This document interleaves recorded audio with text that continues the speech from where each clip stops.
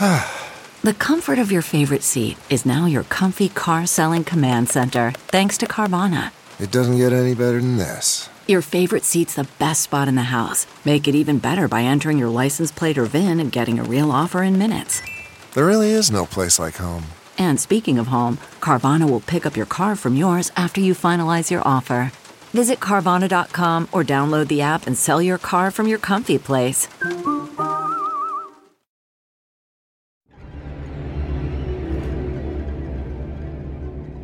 Your homepage for horror is here. Fangoria.com is now live and brimming with the digital horror content you crave. Fangoria.com is your first destination for all the horror news of the day, featuring a constant curation of the Fango team's favorite links from across the internet. They are taking the time to aggregate the most important news in horror in one space to save you time and sanity.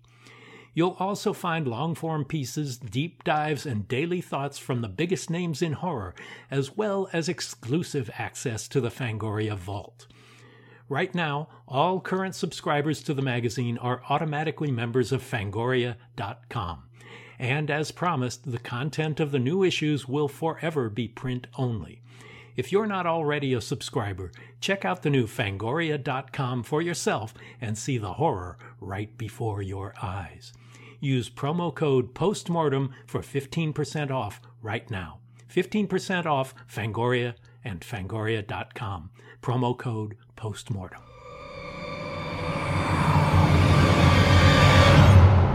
I'm Mick Garris, and this is the fun-size edition of Postmortem AMA, where you can ask me anything. And you know who's going to ask me anything is producer Joe Russo. That's me. That's you. Hello, Joe. Hello, Mick. How are you? Never better. Good. So today we're going to go through some craft questions. Okay, like craft services? Yeah. No, well, maybe we'll get into that. Oh, it is part of filmmaking, an important part of filmmaking. That's right. Some say the most important part. Well, the ones who say the most important part are the ones you fire. All right. Mark Beer asks, the Stand was such a major undertaking. How much of it was storyboarded?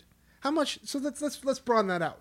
First, The Stand. How much was storyboard, and how much do you storyboard, and do you like storyboarding? Let's get into all that. It's interesting because when I was a kid, I wanted to be an artist. My father had trained and was a very talented and accomplished artist who never made his living doing it. And I started out following in his footsteps. So you would imagine I would storyboard a lot. The Stand was so vast.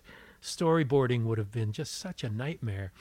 And often I didn't know what my set was going to look like when I show up on location, because we were traveling so much, on the road so much, that I couldn't necessarily see locations. I'd see photographs before I approved them or didn't. And for me, I storyboard things that people need, where everybody needs to be on the same page in advance. Stunts need to be storyboarded. Visual effects need to be storyboarded. Anything that needs real choreography that relies on what that frame is. But in general, dramatic scenes, most scenes, I shot list in advance. Mm-hmm. Every weekend before I start shooting, I shot list the whole week. So at least it's been in my head, but I'm not slavish about it. Mm-hmm. I'm not a big storyboard person. But the first show I ever did professionally was, the second show was Amazing Stories. And just to be sure, Steven Spielberg wanted to know that I knew what I was doing and asked me to storyboard the whole thing. Mm-hmm. So the whole 24-minute show or 26-minute show, whatever it was, I storyboarded everything. And I followed them closely, but you have to leave yourself open to the possibility of magic that happens when you're on a set. Yeah. You can miss magical moments if you have your head stuck in a storyboard. Yeah. So they're really useful and they're great for helping. The Stand, really, we storyboarded The Hand of God. We storyboarded the climax of the confrontation in Las Vegas. We storyboarded most of the stunt scenes and a lot of the effects scenes, Cibola, how the house would be, the farmhouse would be in the field of corn, everything that everybody needed to know in advance what it was going to be. And it's fun to be able to have a big whiteboard up with Sure. all of your storyboards there, and you just tick them off one by one as you do them. But for me, I really like to be open to the possibility of a new idea, whether it's mine or the DP's or an actor's, and having the flexibility to roll with something and make it even better. When you do work with a storyboard artist, directors are very different. Some have the vision of the movie very clearly on their head, and they say, do this. Or when you're working with a storyboard artist, do you let them kind of come up with some ideas too? How do you like to... They are the two extremes, and there's nothing in the middle. It seems like people either do that and say, this is what the scene is, show me what it's going to look like, or sit there. What I do is I'll sit with a storyboard artist. We'll work out thumbnails of every frame, and then they'll go home and do the full storyboards. And then we'll sit together and I'll either approve or ask for something different. I love it when they come up with a better idea. Sure. But that's the point of sitting with them and doing the thumbnails together, is they do what you're looking for and what you're specific about, but they'll make suggestions or improvements, or, really the only one who has the entire movie in their head is the director. And so being able to share that vision with everybody else in every department is important. But it's really great to have somebody whose job is to imagine what a frame is, to work with you on hammering that out. Well, speaking of keeping movies and stories and things in your head, Jersey Jabber asks, in your writing process, how do you contend with multiple story ideas and just focus on one? That's the job. Right. When I'm writing on spec, I never do an outline. I never do a treatment. I start with an idea on page one and I just go. I know that's how Stephen King works as well. You'll do your research and everything beforehand when you have an idea. But when I'm writing spec, I find it as I'm going. Right. I let the characters tell me what's going on. I rarely know how it's going to end, but after a life of movies, you have an intuition of where a story can take you, and still constantly try to keep it surprising, which is hard to do after 150 years of cinema, or however long it's been. Yes, it is. But as a storyteller, I write books too, and like to tell stories in various media. So when you are put in a position where maybe you have to flesh out a series or something for a production company or studio, maybe when you're in the brainstorming phase. Yeah, it's not difficult to me to focus on one thing at a time, because I usually only want to attack one thing at a time. Right. I'm not writing 3 scripts at a time.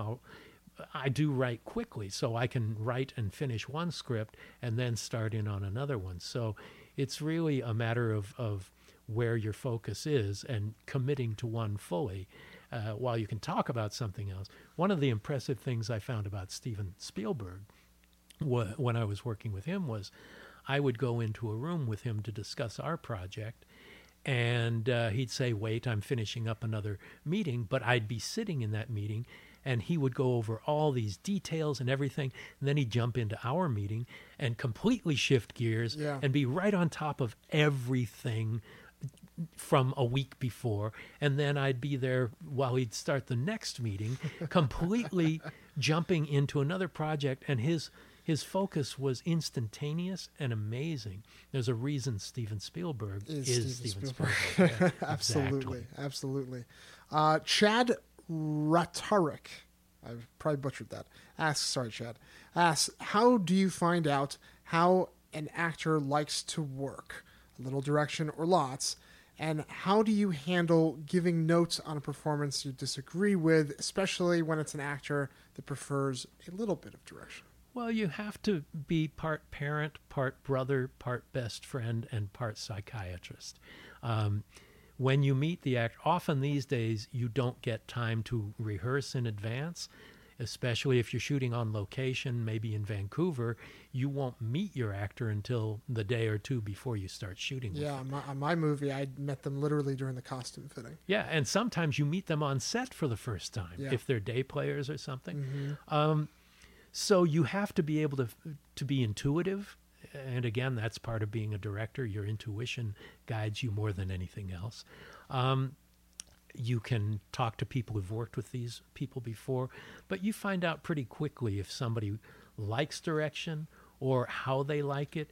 I will actually ask an actor, do you want to be first, or does it take you a few takes for you to ramp up to where you want to be? Are you best when you start and then lose steam? I mean, I'll do it more politically than that. Sure. But, let them know that I'm on their side and saying, look, you can see this from the inside out. I am on the outside looking in, and maybe I can offer a perspective that you can't. Pierce Brosnan in Bag of Bones, huge movie star. He's done it all. He didn't really want much direction and didn't require it. But if there was something I felt should be different, then you just, let's try it this way. I don't know if you've thought about this, but do you mind if we do this version and see what you think? And he was great. There are some actors who will then just do a shitty version of what you asked for, and so you pick your fights. Sure. But I usually do it through enthusiasm and partnership and encouragement. That's the best way. I mean, the worst thing you can do is lock horns with an actor, because then it just builds resentments and I'll show you. Yeah. But encouragement, you're making movies. It's not saving lives. Right. You're doing the best work you can, and it's very much a family, and it's got to be a communal experience that's nutritious for everyone involved. Horror Movies and Beyond asks, was there ever a time you doubted yourself as a filmmaker? And if so, who or what helped you overcome it? If you don't ever doubt yourself as a filmmaker, you're a hack. I completely agree. It doesn't take much to slap your face in that regard. But, if you are a writer, a filmmaker, a musician, or whatever, you are sensitive, and you are able to interpret emotions from the outside and from the inside. And without doubt, you're arrogant. There's an ego that you need to be an artist, to be a filmmaker, to believe that somebody is interested in the story you're telling, in your voice or your vision, what you're painting, what you're filming, what you're drawing, anything like that. So I think humility is a really important part of being an artist, and evolution, knowing that you want to change, that those doubts are your quest for originality and creativity, in my humble opinion. I agree. I think that, artists are sensitive souls, and they're putting themselves out there to be judged. And that's a scary thing. Yeah. And you're literally like hanging over the abyss. And you're usually put in situations, and I'm sure you can agree, where you're forced to constantly compromise and think on the fly and make changes. And, you have to trust those instincts. Yeah, you can't doubt yourself when you're doing that, because you are guiding an army. Yes. And you have to have the confidence of your vision, but you also have to have the doubt that allows you to see a way to do it better. Yes. No matter where it comes from. Yeah, no, I think it's a healthy fear. Yeah. Fear is a great motivator. It saves your life. Yes. And it encourages you to do the best work possible, to maybe exceed your reach. And that's great. And that's what good movie making is all about. I would hope so. Well, Mick, thank you very much for another great Postmortem AMA. Another great AMA. Thank you, Joe. And if you have questions you would like me to answer, please send them to Mick Garris PM at Twitter or Instagram, and we'll see you next time. If you're enjoying the podcast, we'd really appreciate it if you would let the world know about it by reviewing and rating it on Apple Podcasts or your favorite podcast app. If you have comments or questions for our Ask Mick Anything shows, send them to producer Joe at Joe Russo Tweets or to @MickGarrisPM on Instagram or Twitter or the Postmortem with Mick Garris Facebook page. This is a brand new address, so don't forget it. That's @MickGarrisPM on both Twitter and Instagram. And if you'd like to see my vintage and recent video interviews, making of documentaries, and audiobooks of some of my short stories, go to my website, mickgarrisinterviews.com.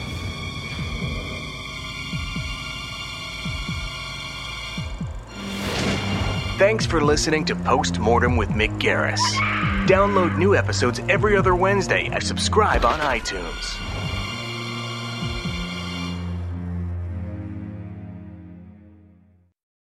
Calling all coffee drinkers. If you've been trying to enhance your daily coffee routine, then Quest has got your back with their brand new iced coffees. Now available in 2 delightfully delicious flavors that'll be sure to add an extra pep in your step. Vanilla latte and mocha latte. Quest has been on a mission to help fuel you with protein-forward foods you'll love. Each bottle of Quest iced coffee is packed with 200 milligrams of caffeine, the same amount as 2 cups of regular coffee, plus 10 grams of protein per serving to help you supercharge your day. And did I mention that they only contain 1 gram of sugar? It might just be time to cheat on your iced coffee with iced coffee. Find Quest iced coffees on Amazon.com/Quest Nutrition. That's Amazon.com/Quest Nutrition.